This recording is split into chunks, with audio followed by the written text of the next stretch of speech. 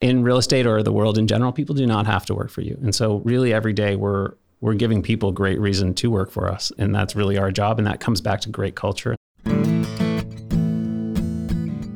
Hi, this is Matt Sleppen, and welcome to Leading Voices in Real Estate.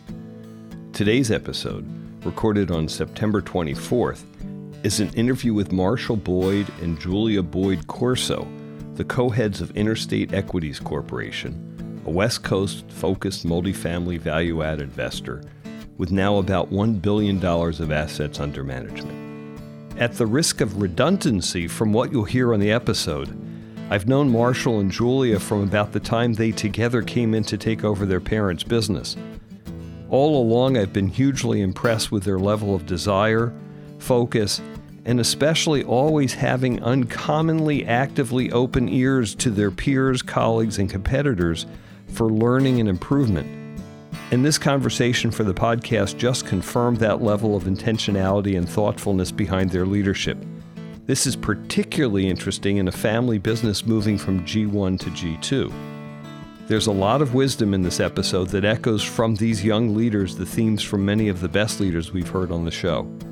This will be bookends to our 2 October episodes, both with Silicon Valley-based companies. Today, which is actually my 65th birthday, you'll hear Julia and Marshall. And in 2 weeks, you'll hear my conversation with industry legend Ned Speaker. Bookends indeed with this episode is the conversation I've been wanting to have with under 40 leaders, and then a legend conversation with Ned. Thanks as always to my company, Terra Search Partners, for sponsoring the show. As search professionals, we get to think about these qualities of leadership every day in our business. There's both a science of what we do, really in the identifying and finding of people, and there's most certainly an art in what we do around the engagement with and assessment of both our clients and candidates. Ours is the kind of business where if you're good, you get better and better over the years, where that Malcolm Gladwell 10,000 hours principle really applies. I've been privileged and frankly humbled to have had these conversations in my work at Terra Search Partners, and even more so in these conversations on Leading Voices that I get to share with my listeners. Thank you. Did I say it was my birthday? Well, your gift to me is to keep on listening to the show and sharing episodes with your colleagues and friends. Your listening gives me the cover to keep doing the show, which I truly could not do without you.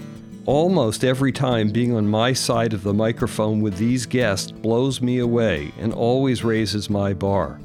And more importantly for me, and hopefully also for you, the accumulated wisdom from these conversations has become part of who I am and invests my understanding of the business and the world. No kidding. So for my birthday gift, please indeed share the show with a friend. And as always, please feel free to email me at matt@terrasearchpartners.com with comments and suggestions for the show. I hope that you enjoy the episode.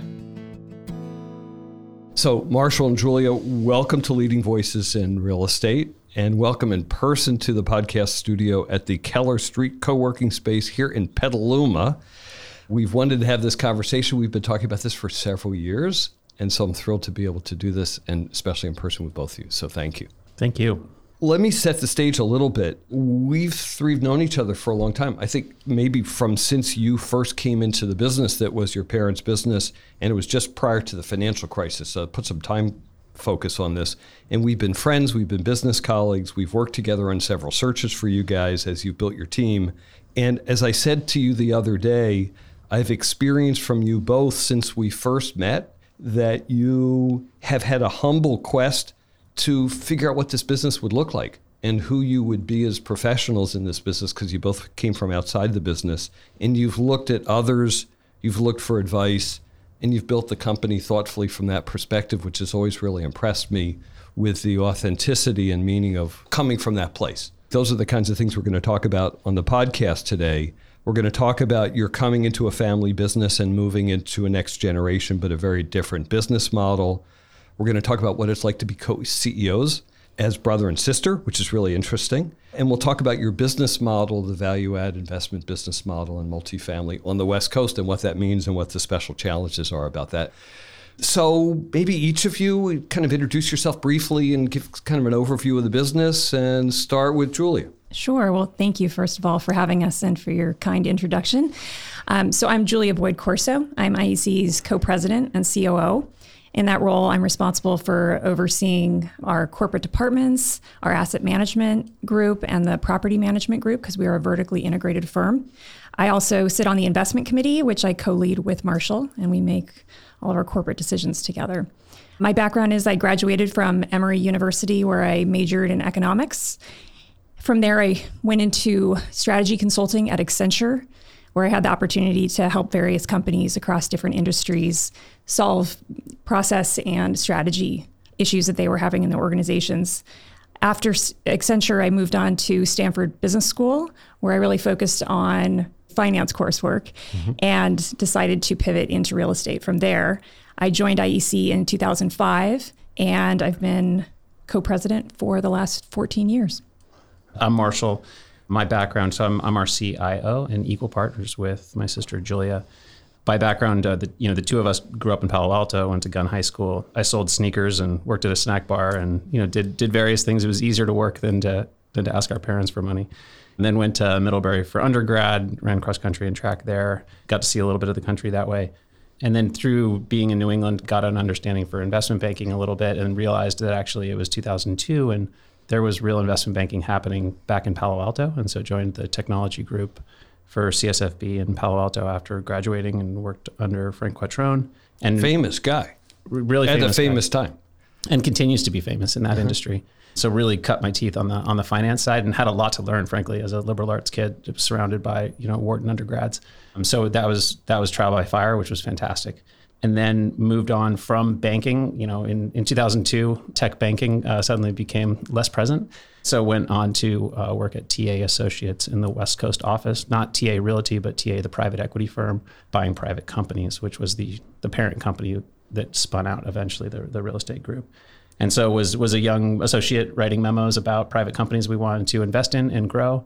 And then when I was 27, thinking about business school, Julia had made the jump very successfully to business school. I was evaluating it, and then our father sadly passed away in his 50s from cancer, and kind of reevaluated this funny real estate business he'd been running all these years, and said, "Gosh, it's a really neat business." And Julia's there, and this place is about to change a lot, and I'd like to be part of it. And so gave my notice, and with the support of the TA partners, both financially and emotionally, joined up with Julia and said, let's do this thing.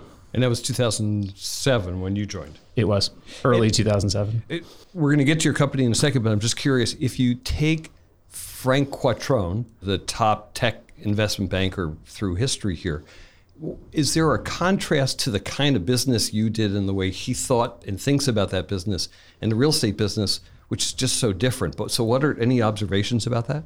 I think the culture of investment banking is sometimes lacking.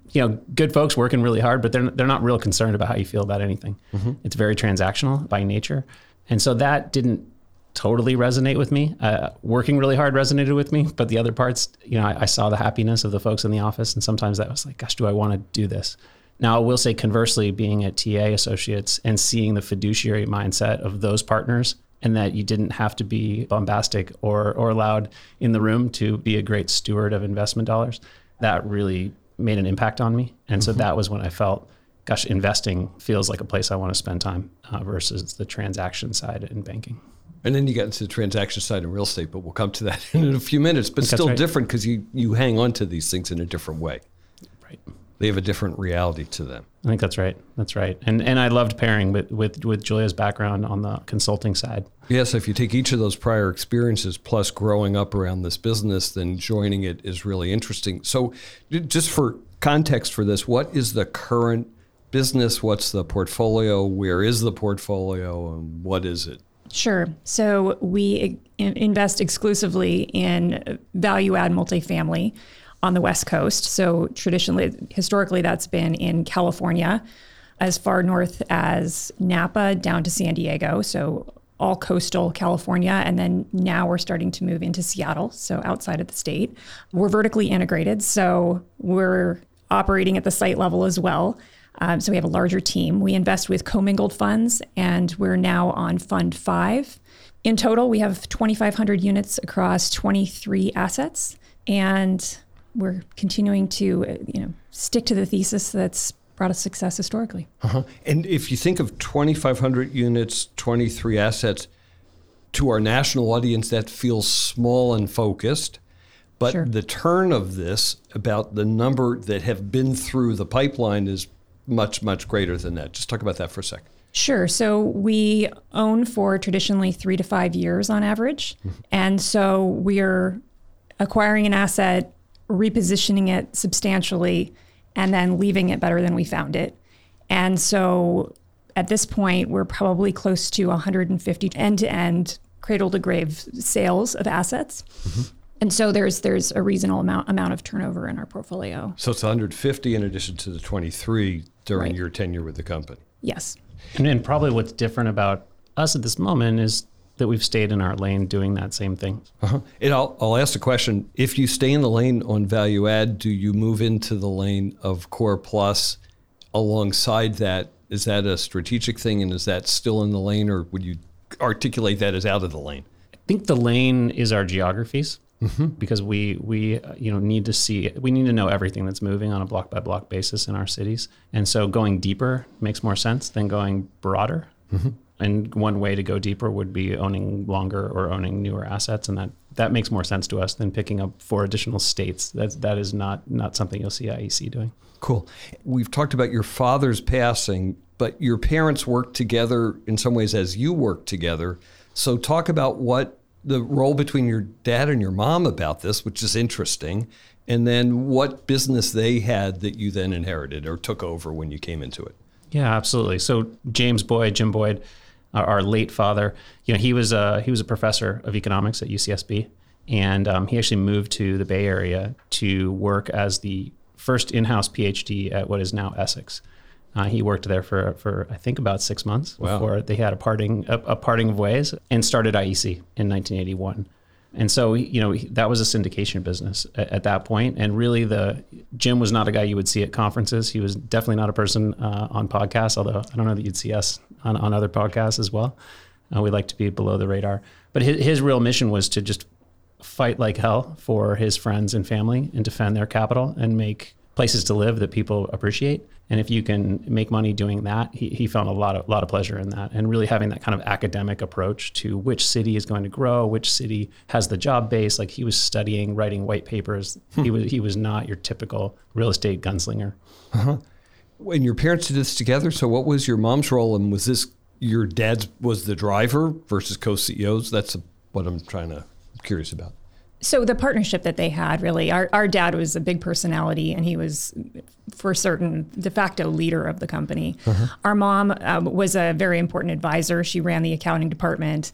They worked together and made all the major business decisions together. But yes, Jim was, for the most part, the leader, and it worked out really well. And they definitely had a lot of dynamics in the office and then dynamics at home where they would be discussing work all the time. So it was really neat as children to watch this relationship and this partnership in both environments. So I don't know that informs specifically how Marshall and I co-lead, because I think we're both leading the organization and we both have our own verticals, but it was certainly a great experience to be witness to. It's interesting. I had a client a couple years ago, and he said, I want to hire someone who grew up in a real estate family. And I'm like, well, why is that? He goes, because they're 10 years older than they might appear to be, or their resume is 10 years deeper because they actually listened in the car to every conversation. They knew what was going on. And Osmosis. My daughter, like, her level of osmosis about this is scary because she's heard more candidate conversations in the car. And when it was over, as an 8-year-old, she'd start criticizing the candidate or something crazy. Well, it's no accident. With a father who was a economics professor, it's no accident that Marshall and I and our sister all became econ majors. Exactly. And then what was the business that he had built to in the syndication model? Was it a longer term hold with these syndication friends and stuff? So what did it look like when you took it over? So that's really what we're proud of, is we've institutionalized the business and brought a lot of process and a lot of smart partners and team members in to join us and up our game. But what we've preserved is the business model, which is effectively buying this housing that we think is not treated particularly well by high net worth owners, which are the vast majority of owners of apartments, And that's where the roof is leaking and the tenants' work orders are not filled. And so if we can go in and do our upgrades, but also improve the infrastructure and make it a place to live that people are proud of, that's the same model that was being done in 1980 that we're still doing today due to the housing shortage. And so that's where we can come in and make it a better place to live. And if we're successful in that, then renters vote with their feet. That part we've really stuck to our knitting on, and we see the returns as being so consistent, especially relative to the risk profile, that's really what drew us to the business. Mm-hmm. When you came in, was there 1,000 units? Was it vertically integrated? Were there a bunch of partnerships that you had to ultimately unwind? Let's talk about that. Sure. So in 2007, the firm was raising sequential high net worth funds that were $10 to $30 million in assets. It also had a small separate account with a pension fund. So the total AUM at that time was about 80 million. Mm-hmm. We had about 70 associates, and that includes corporate as well as the site teams. The number of units was approximately 2,000 as well. So very similar in size, but it had a really small corporate team, and it was non-institutional by background. So there's really one senior person besides our mom working in the company. Wow. The company had no capital formation. It had no acquisitions team. It had no asset management team. It was really just property management and accounting. We are happy to say that there's 2 associates who have been with us since they were basically hired before we were, who remain with us in transactions as well as HR. So that's neat heritage to continue with. But basically the company was a thesis and a track record. And we saw that as an opportunity given our backgrounds working in more institutional environments in consulting and private equity to bring fresh eyes and to take this business to the next level. Uh-huh. And when you saw that thesis, how prescient were you about what it might become? Did you view it like it is today? What are the surprises today from what you then came in and say, we're going to get it to this? Well, we knew there was danger in straying from thesis. We'd heard enough stories of others who decided to go to states they weren't familiar with, go into products they weren't familiar with. Let's go to Texas and deal with the supply issues there. We weren't interested in going that way. We were wanting to exercise caution and continue what had worked. And so that really was our, North Star, is sticking to the thesis, doing what had worked, but doing it in a more institutionalized and professional way at a larger scale. Mm-hmm. And I think the thesis of joining up together seemed much more rosy early in 2007 than it felt early in 2008. I bet. And so, that's like the Mike Tyson analogy of, everybody has a plan until they get punched in the face. And, we felt that pain as well. And that accelerated our learning through the GFC. We had made a really fortunate sale in early 2007, but those assets that we did not sell, we managed through, and we learned asset management. We cut payroll, we cut expenses at assets. We worked with investors through tough times, and the unpopular conversations in your 20s with investors you just met. Those were really learning moments for us that really formed the way we think about it.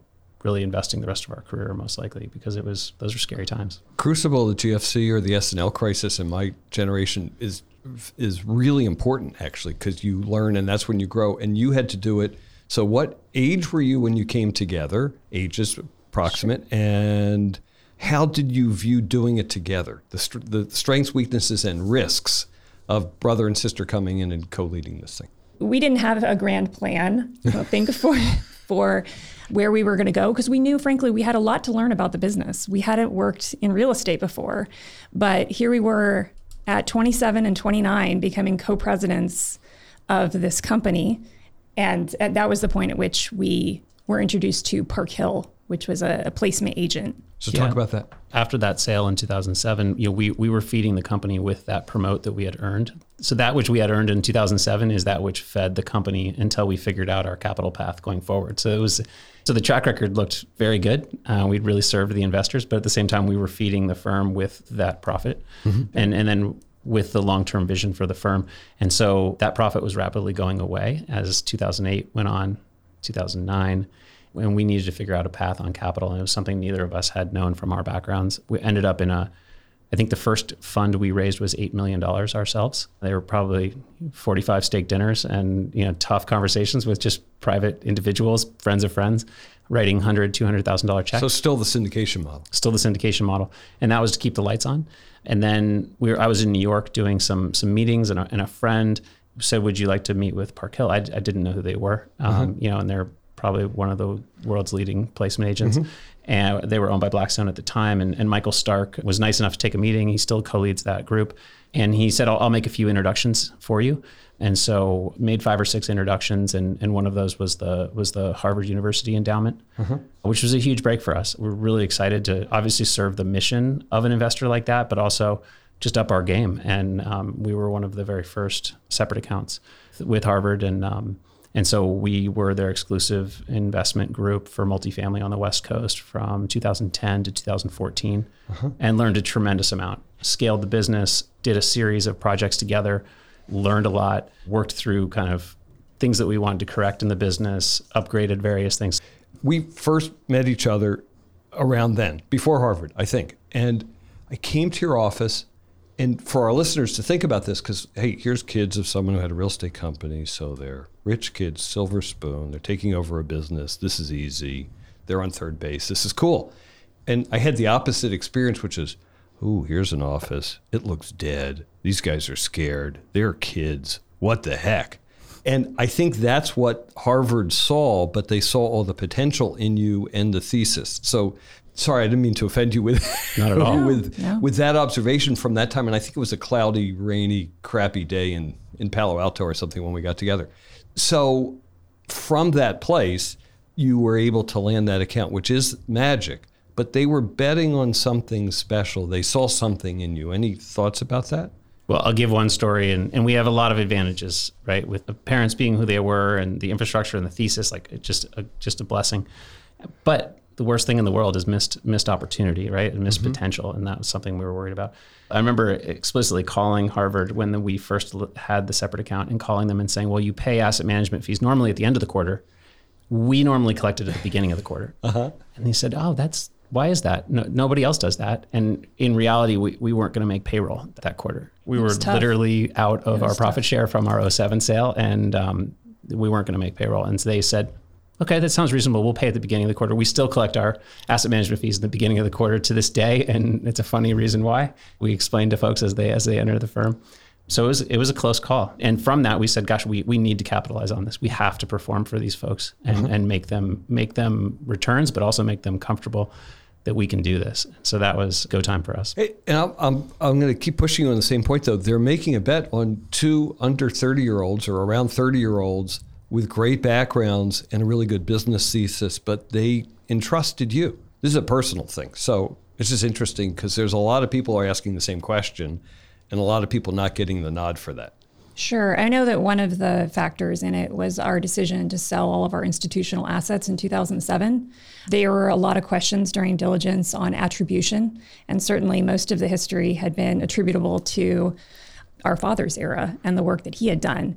But in the time that we had been part of the business, we had sold this portfolio for our separate account successfully, and we had navigated through the downturn until the point at which we had met them, and we had emptied our pockets. We'd pulled money out of houses. We had pulled every credit line just to support our team and stay alive. And I think that they saw that we had executed discipline and did have some of the attribution in the track record, and that we were just so hungry to perform. I think that they saw that and knew that we would do everything we could as fiduciaries to deliver on our returns to them.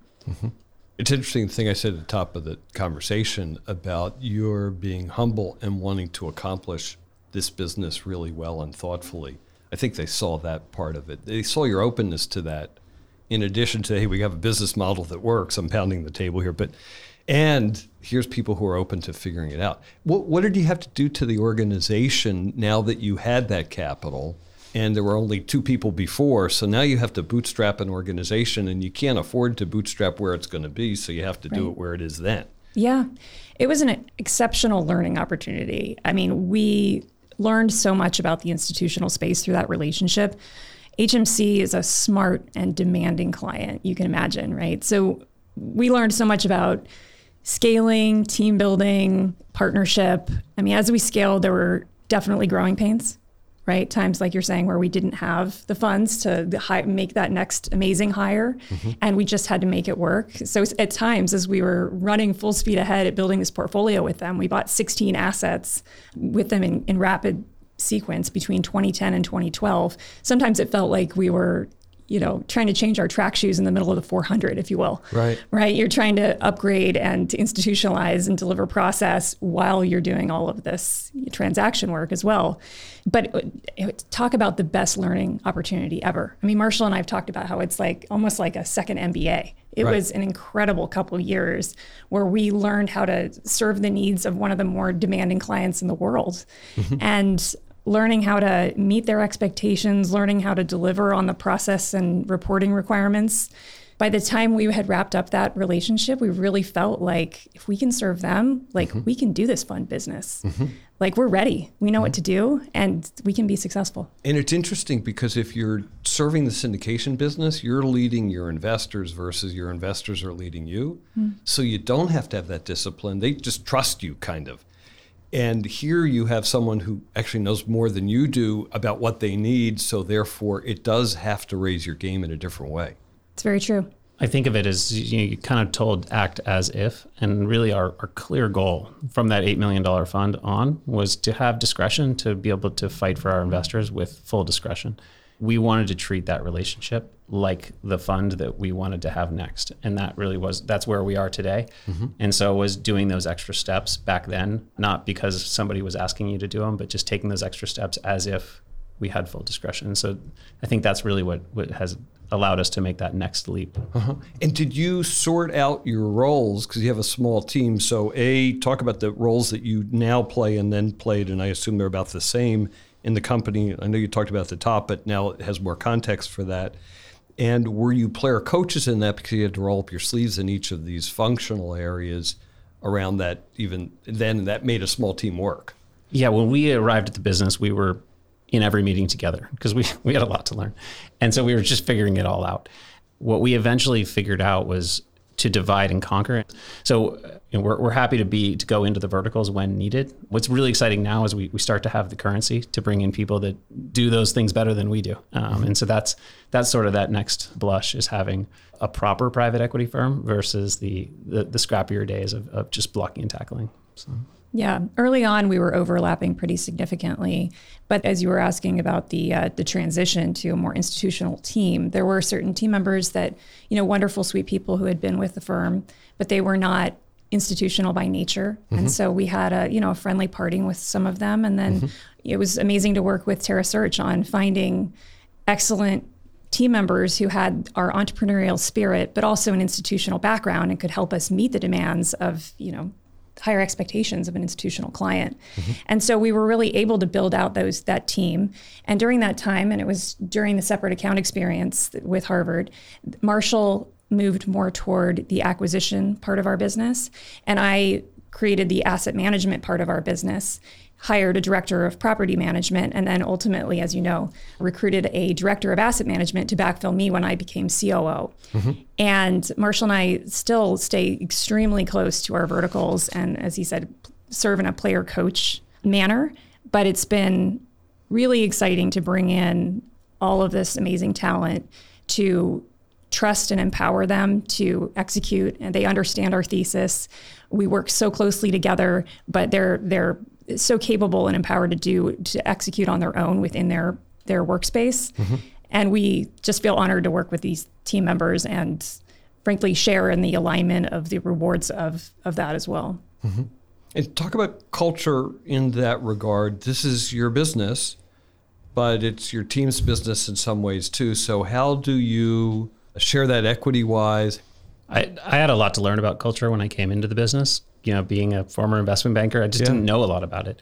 But we've really come to embrace it and understand how darn valuable it is. It turns out people don't have to work for you. I mean, investment banking, it feels a little bit like that. In real estate or the world in general, people do not have to work for you. And so really every day we're giving people great reason to work for us. And that's really our job. And that comes back to great culture. And so we spend a lot of time reiterating it. It helps us have people make decisions autonomously in the field because they can think back to the cultural standards and think, does this hold up? It really helps us with hiring, which was a surprise. In our co-CEO role, that's probably one of the most fun things we spend time on thinking about. And it's really energized us in this kind of next stage of the business, is focusing on that and then seeing the rewards from it. Right. And to give that some context, so our cultural values are integrity, teamwork, commitment, humility, and grit. And for us, these are really operationalized. When we recruit team members, and as we've done search, we will ask these questions, and our team, as they interview candidates, will debrief after an interview session and say, did that person demonstrate the grit or the teamwork that we need from our team members that we're looking for? Did they articulate teamwork experiences from their background that demonstrate that they're a great fit? So it's really wonderful to see our team utilize our cultural values to find new team members who will be an excellent fit and carry that culture forward. This last summer, we were recognized as a great place to work by the Great Place to Work organization. And as part of that process, our team completed a culture survey, and it was really rewarding to see that a couple of the top metrics that we received recognition on was teamwork and integrity. These are two of our cultural values. And so it's great to see that our team really lives these values. They're not just platitudes. It's the walk that matters. It's interesting. If I ask anyone on this podcast what their cultural values are, they will come up with words that are just great.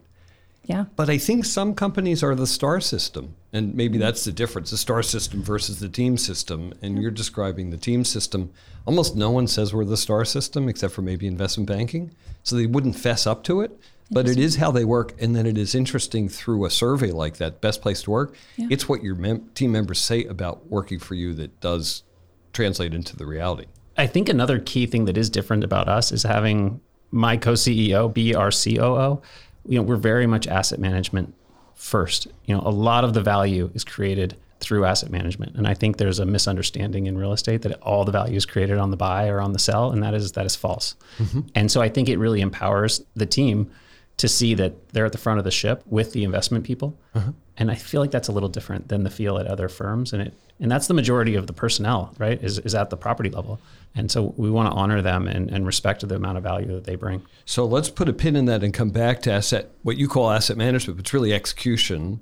And it's interesting, one of the thesis of the podcast, so I'll give the secret to everybody here, is that the platform is equal to the importance of the assets. So if you think two sides of the real estate business, it's all about the deals. It's all about the financing. It's all about the money and the acquisitions. It's a little macho. And then the other is it's all about the platform, and the platform really is where the value and differentiator is created. Now, they're both true, but I think they have virtually equal value versus, no, it's all about the deals. Let me pound my chest. Look, I think there's a right business model for the right temperament of person. I think there's a fantastic path of high net worth funds for the right person. I think the JV business is super interesting for the right person. It was not the right fit for us. It didn't fit our style, and the folks in those areas didn't resonate with us. But we did find our lane in the commingled fund space. It's hard to get there, and so many funds want to do it, and they all can't because they're not Blackstone. Except the ones who can't, who aren't Blackstone, are small versus medium. Maybe, I don't know. But how do you actually accomplish that? There was a bit of hard-headedness that is what, it wasn't just bestowed upon us. So when we decided to go down the path of the commingled fund, we put our pencils down on new deals more or less for almost a year and a half. We did probably 100 meetings around the country and got to know the whole community of institutional folks, usually through cold calls. Well, always through cold calls. With placement agent or yourselves? We did that ourselves. And so it was just organically getting out and talking to people and making relationships and finding who we resonated with, who was looking for us and who we were looking for. And it was a skinny time again, because stepping away from the market to focus on this was costly. But we built a team to focus on it. We had the resources to work on it, and ultimately found a group of like-minded endowments, foundations who really saw the kind of history of what we'd been up to. Our path resonated with them.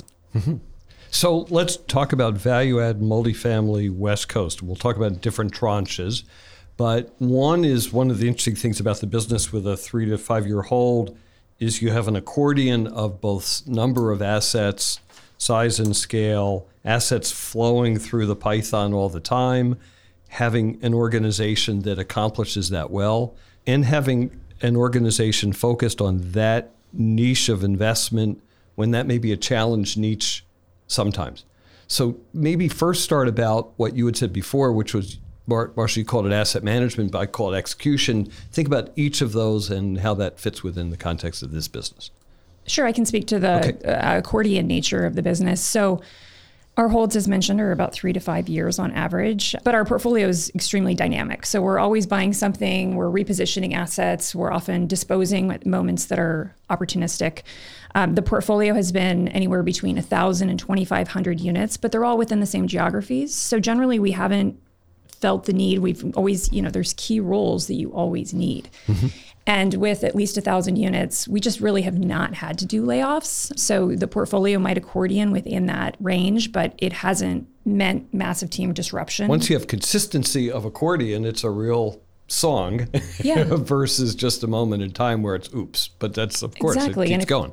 And if you were going in and out of different states, now I need a regional in Arizona and I don't need a regional in Southern California, that would create more disruption. Mm-hmm. We're always going to need a regional in Southern California. Mm-hmm. But having said that, there are some groups within the certain positions that mm-hmm. accordion a little bit more. So when you sell assets, certainly team members at the site level mm-hmm. aren't always going to remain with the organization, but we are very dedicated to maintaining employment opportunities for them. One other important thing is because we have the commingled fund, we have fees that come in. Our investors pay us to invest for them, even those dollars that we have not deployed yet. Mm-hmm. And so if you were doing a syndication model with the 3 to 5 year model, the revenue would move much more volatile basis. Mm-hmm. With the private equity model, our revenue stays relatively constant, which allows us to maintain the team in nice ways. Mm-hmm. Supports the platform. And then to meet the goal and to meet great returns, IRRs are based on time in part, so you have to move quickly. So talk about a typical asset that you might buy, where it comes from, what it looks like when you get it, what it looks like when you then sell it. Yeah, so there's really 2 lines of business that we're in. One is acquiring from the high net worth community. And so, those are not optimized assets. In some cases, they are slumlorded when we acquire them, and we aim to fix that. In some cases, they're just a little sleepy because the owners are doing other things with their lives. And so those sleepy versus slumlord. Okay, I want to hear the difference, but keep going. Absolutely. And so those assets will go in and fix the habitability issues. We'll go in and ask the tenants what we can fix to make their life more comfortable. And then as there are vacancies, we will look to upgrade those units. We'll look to add to the infrastructure of the building, roofs, windows, balconies, doing real work to transform those assets and make them a place that folks of that same demographic can live in afterwards, which is a really important distinction. That's the high net worth deals. On the unloved institutional deals, there are deals that institutions at times sell that are really interesting to us as well. And so those are more specific thesis where we'll go in and think about something very specific that a resident would want in those units and add it to the living experience. Mm-hmm. We're going to come back to the same demographic can live in, but then talk about what, with those kinds of assets, what you wind up doing so well. And when I have visited with you before, I think of it as a sprint because you're sprinting towards an IRR. This is not like, we'll get to it when we get to it. There's not a lot of that.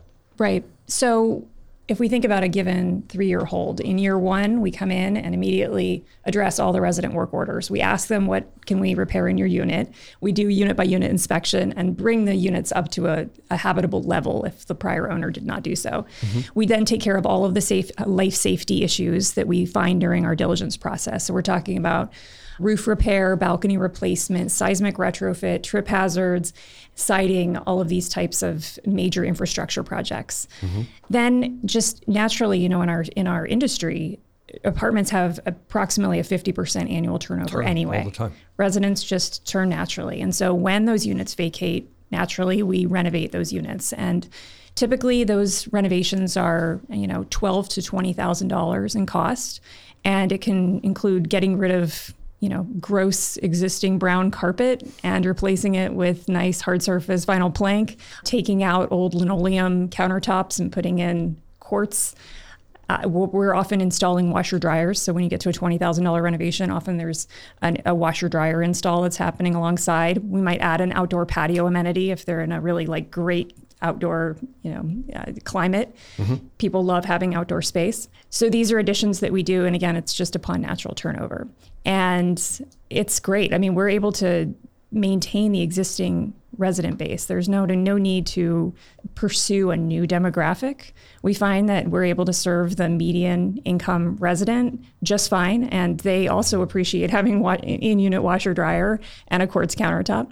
It can be, an Uber driver and a teacher. We have, a policeman and a graphic designer living in an apartment, right? These are nice, normal people, families. And we have always an excellent team ready to serve them. Unlike often when we buy the buildings, they have a manager that doesn't answer the phone. You're doing a manual work order on a slip of paper you're jamming under the manager's door. They don't have on-site maintenance. We offer all the online amenities. This can all be, people can submit their work orders from their telephone as they're going to bed at night. We just take the properties to a whole new level that the residents really appreciate. And we're giving them common area amenities as well that, we'll take a old courtyard where the prior owner filled in the swimming pool and add green space and barbecues and a fire pit and make it just a really wonderful place for the community to come together. It's interesting. I think in the multifamily business, I think of the REITs as the example of companies that have raised the bar continuously on technology, resident service. This is not the industry it was 25 years ago. Right. From what companies of scale like Camden, UDR, Avalon Bay, EQR, companies like that can do. Right. You're able to bring that level of attention, even though you're small, those particularly technology-based services to residents is available to you as well.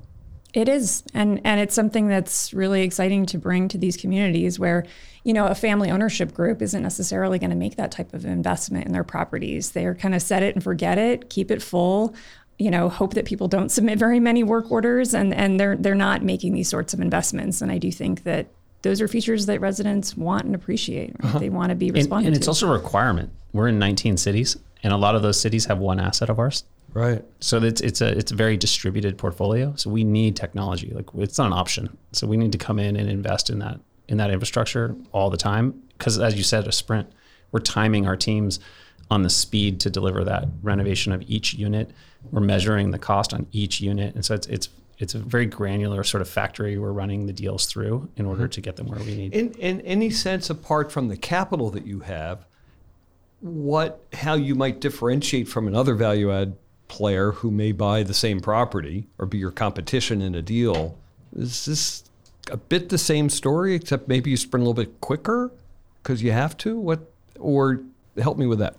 Yeah, I think optimizing on the spend at the property level is definitely a core competency for us. So if we spend too much at the asset level, then we do have to change the profile of the resident, which we don't want to. And when we have a large enough asset, often what we'll do is we'll renovate half the community. So you have a nicer renovation spec to offer to 50%. And then if people are a little bit more cost conscious and they don't want to have the fancier countertop or the in-unit washer dryer, we have what's considered a classic unit. And that's more accessible and affordable. And for us, being able to serve all of the above really helps us to achieve our goals and to attract as many residents as possible. Other differentiators, look, I mean, the relationships that we have with vendors, with our teams, with the brokerage community. And so these little advantages along the way do really help. And really it comes back to, doing what we'll say we'll do. And when folks understand that, there's a big advantage for us. Yeah. And I'd like to, celebrate Marshall on that for a moment. He really does care so much about nurturing these brokerage relationships that he's cultivated over a decade, and really seen brokers grow in their careers from being maybe like the guy who does the cold calls to now they're like leading a major brokerage. He just really tries to respect their time, respect their efforts, not jerk them around. Because I think that some groups kind of say, oh, it's the brokers, don't worry about them. Marshall really cares about maintaining those relationships and treating them well so that we can have a much longer relationship. It brings transaction volume, but it also just helps us have a better dynamic in the industry. When you know you're in for the long game, you approach relationships in a different way. And you just know, hey, we're going to do 5 more deals together, so we're going to do well on this deal. Versus, gosh, got to get this one done, Absolutely. Everything is middle game, long game. I think people use long game too often. It's the middle game, which that's true. Things come around very quickly, very quickly. So, and it's strange that doing what you say you'll do and building relationships is sort of a differentiator. But actually, in this industry, we've seen there's a lot of people who don't do those things. It's interesting to say that. Yeah, shocking in the business. But I think also if you're further down in an organization, if you're 3 levels down in an organization and you're the deal person and you're bringing it into an organization that doesn't have context, even though that organization's long-term, your relationships, now I know you then know that you care about your career and the relationships that you take to your next employer, but we know that's not going to change. You just come with a different, you're calmer, thoughtfuler. It's a different approach altogether. Yeah. Talk about value add in this marketplace. Is this a good time to be in the value add business, particularly in the West Coast? Or is Core Plus an easier business? Is development an easier business for returns right now? I mean, investing is hard, and everybody says it's expensive now, which it certainly is. Our 2010 deals were very expensive, and they were very frightening to acquire as well. Right. So I don't remember a period where making acquisitions was easy, even though they might look like that in hindsight sometimes. If you really think back, none of them are. I think a lot of the demographics are in our favor. I think the state should be building more units through proper leverage usage, proper asset selection, not taking undue risks. You know, we just read Howard Marks' book on mastering the market cycle, and there's a lot of top market indications going on right now that you see out in the marketplace. So we're really aware of that. So we're just constantly thinking of little things we can do on the fringes to moderate risk for the investors. So with the housing shortage in California, how is what you're doing helping address the problem? And then also, how does the industry get to the next place for the problem to start getting solved? Sure. I mean, we feel like taking care of the existing housing stock is critical to keeping the housing supply available and therefore affordable. So when we acquire an asset, I mean, it's common for us to spend as much as 70% of our renovation dollars on addressing the infrastructure. So that's talking about roof replacement, water intrusion on the building envelope, replacing balconies, seismic retrofit, addressing the major systems that will ensure there's life safety for the residents and habitability. Because, I mean, that's our duty as a housing provider, is to provide that. And again, often it's not provided for. And so we address that up front. So I do think that that's extremely important for, responsible practitioners in this business to stay focused on, to support the housing supply and address affordability issues. Is the average cost of the existing housing supply as compared to the average replacement cost of a new unit, 2/3, half, whatever? It's a fraction of it. You're right. And development is so expensive and then caters to a very different clientele than we serve, right? It's mostly Class A 6-figure income residents. It's just a different demographic. So we take that responsibility really seriously. We bought a building last year in Union City, and it was having all of these issues. We replaced all of the siding, a brand new roof, balcony replacements, spent $5 million up front, and the property is much better off for it, as are the residents. We've, in last year, also acquired an asset in Southern California where the district attorney of the county was suing the prior owner for mismanagement because he had treated his residents so poorly and the building was in such a state of disrepair. So they wanted to meet who was going to own this building. So we met with the district attorney and worked with the city. They heard our approach to come in and address the life safety, address the habitability problems, and were extremely supportive and got very excited about us being the owner to take care of the resident base that was there, that they had frankly gotten to know during all of the grievances that they'd had with the prior owner. So I do think that there's partnership that can happen here between public and private to help support the existing housing stock and ensure that our housing supply is at least upkept, if not, we and continue to try to deliver more supply in the process. But you hold it for 3-5 years, so we don't know what happens next, although sometimes we do. What you do is you take an underloved property, you make it loved, not overloved, so I like that, but then you sell it to someone else who may want to do something very different with the resident population. Yeah, I think in many cases we return that privately owned asset back into the private ownership realm, which is interesting, right? So if you're a family looking to park cash and have your retirement, why not buy an asset that has the brand new roof and the screen tenants and the new windows And, just that is in a state they could own it for a very long time. And they're typically pretty moderate with their rent increases. And so returning that product once the infrastructure is fixed back to the high net worth community actually makes a lot of sense. In other cases, we're selling to perpetual owners, whether it's a fund or a family, where they'll own indefinitely, and they really appreciate the infrastructure work we've done. We've seen a lot of cases of that. Yeah. And then also 2 instances in the last few years where we've sold assets to low-income housing providers. Lower after they buy it from you. So talk about that and what kind of buyers they were. Absolutely. So we had one project in Silicon Valley where it was donated to a low-income housing fund. The owner acquired it and immediately donated it to a charitable housing group that would lower the rent systematically 20 to 30%. And that was really exciting. Talk about a win-win for everybody. Very recently, we sold a project in Huntington Beach to Catalyst Housing, our friend Jordan Moss. Yeah, Jordan. It was really a perfect outcome in terms of we came in, Julia's team went and demolished the leasing office. We added 100 patios. We optimized the parking. We did a ton of work at the asset that allowed the city of Huntington Beach to view a 1970s asset as something they would want to own a long time. Had we not done that infrastructure work, that deal would not be low-income housing today that it is. And so then Jordan and Catalyst can go in today and rescreen all of the tenants and systematically lower the rents. And it's really exciting for us to have that kind of outcome. And you think about it, returning capital back to our charitable sources, and then systematically lowering the rents for the residents in that town. Talk a little bit about the E side of ESG. And 2 podcasts we just had during the month of August this just blew me away. 40% of global carbon emissions comes from the built environment. 2/3 of it, or 3/4 of it, comes from the existing built environment, and 1/4 comes from new construction and tearing down buildings. So what we do with our buildings when we replace a system is a huge deal. Any comments about that in terms of the renovations you guys do? Sure. No, we have always taken, ESG as just sort of like a organic part of what we're all about. We've identified a director of ESG that we are really excited to have on board. He also runs our asset management group, which to us it's very appropriate, right? He's able to operationalize our ESG goals into the business plans of our assets so that we can deliver on sustainability goals, deliver on social goals, take care of our residents, and really make it part of our business as opposed to, a headline. So, we're not a developer, so we're not going to deliver, platinum LEED certified assets. That's right. Much harder when you're acquiring existing properties.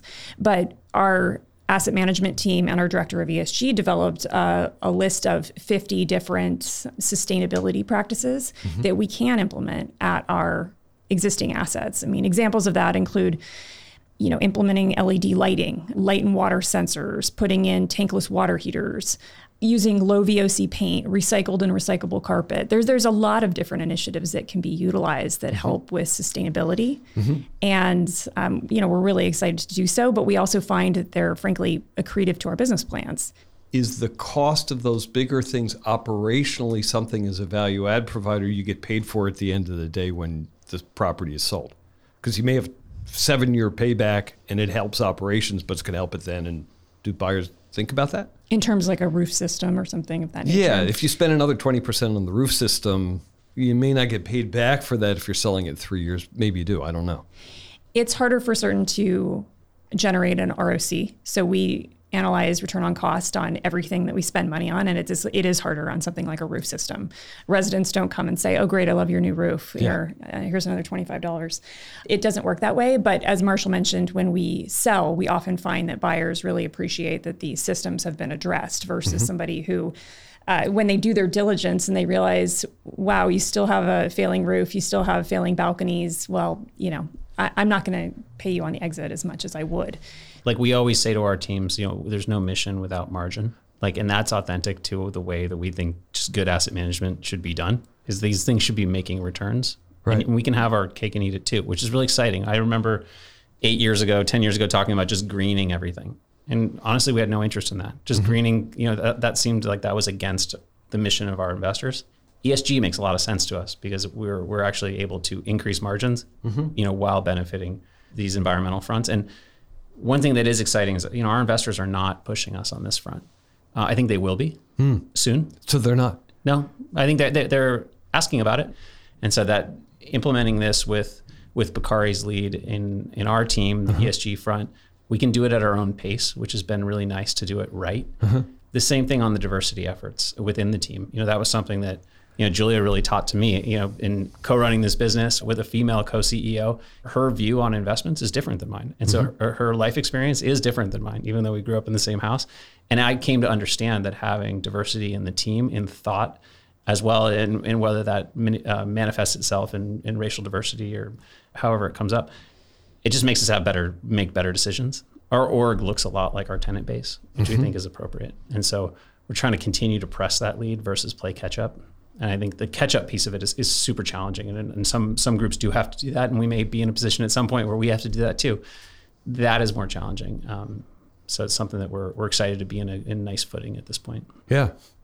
So before we close, I want to ask you about the values and uniqueness of a family business, and the family business in the second generation that might one day go to the third generation. You have a long time before the third generation, because I know your kids, and they're not ready. but they're eating Cheerios now. Yeah, but just talk about that for a few minutes. I think nepotism was something that Julia and we don't like that word a lot. Yeah. And I think it kept us from thinking about this business seriously at all. So for us, we have a ton of respect for the business that was built and given to us, but we really want this to be a private equity firm. This is not a firm that we look at as giving to our kids. We want our investment committee to allow us to stay in the business. And the investment committee are not family members. This is a private equity firm that should have a transition as a private equity firm. And frankly, if I wish our father was with us longer, but I don't know if I would have joined had he still been here. There was a unique opportunity to be an entrepreneur with Julia as partners. And so it's a little different than a typical family story. So yeah, third generation is not something that we think about. It's a fair deal. I think private equity firms is a wonderful way to look at it, although it's tempered and changed by your being co-CEOs and family in a second generation, because there's something that it represents alongside just purely the investment thesis. I think it's a reverence for the past, the same way as if this was a 40-year-old business that was a private equity firm. I think we think about it as we're partners. We happen to grow up together, but we're partners in this private equity firm. Yeah, I mean, we want to be here as on our own merits by virtue of our real estate background, experience, and drive we bring every day. It really it should not be because we had the parents we did or that we're related. So, I mean, we just bring our hustle to our verticals all the time, and we're so excited to be working with our investment committee, a diverse team of people who bring different perspectives. I really think that our different perspectives, our differences are our superpower. And it's amazing to come together when we evaluate deals and hear different people's perspectives and stress testing and questioning. I think it raises the game overall. But yeah, it's really about the table of people and not just about Marshall or I or, our history. And I go back to just appealing to outstanding team members who want to come to IEC. I think it's motivational for them to think that this could be theirs. And we're very serious about that. Totally true. I love it. Okay, last question on leading voices is also, and now we get to get two answers, your advice for a young person coming into the real estate business. Find a company that will empower you and let you run at all kinds of things, take on a lot of responsibility, and go for it. Like, get in there, get your hands dirty, say yes, and learn as much as you can and prioritize that over brand or title. I think fair advice. I like this concept I've heard over time of just be willing to burn the lifeboats. So I think a lot of people are hedging their career constantly evaluating other paths, other roles, what their friends are doing. I think if you find an area that you want to commit years to, put your head down and hustle, and good things will happen when you pop your head up 2, 4, 6, 10 years later. That's wonderful advice. It's interesting because it takes a long time to become a master and to build the relationships to become a master. And during that period of insecurity, you do have to burn the lifeboats. And a lot of people say, I'm going to go switch because I'm not there yet. But it takes a long time to get there yet. Cool. Hey, thank you both. This has been a wonderful conversation. I really appreciate your coming today. Thank you, Matt. Thank you, Matt. Thank you for listening into Leading Voices, and I hope that you enjoyed today's episode. I have a request. If you enjoyed the episode and found it to be valuable, please share it with a friend or two. If they're podcast wary, take their smartphone in your hand and subscribe for them and teach them to listen. You'll change their life. Seriously, thanks for listening and keep in touch. You know you can reach me at matt@terrasearchpartners.com. See you next time.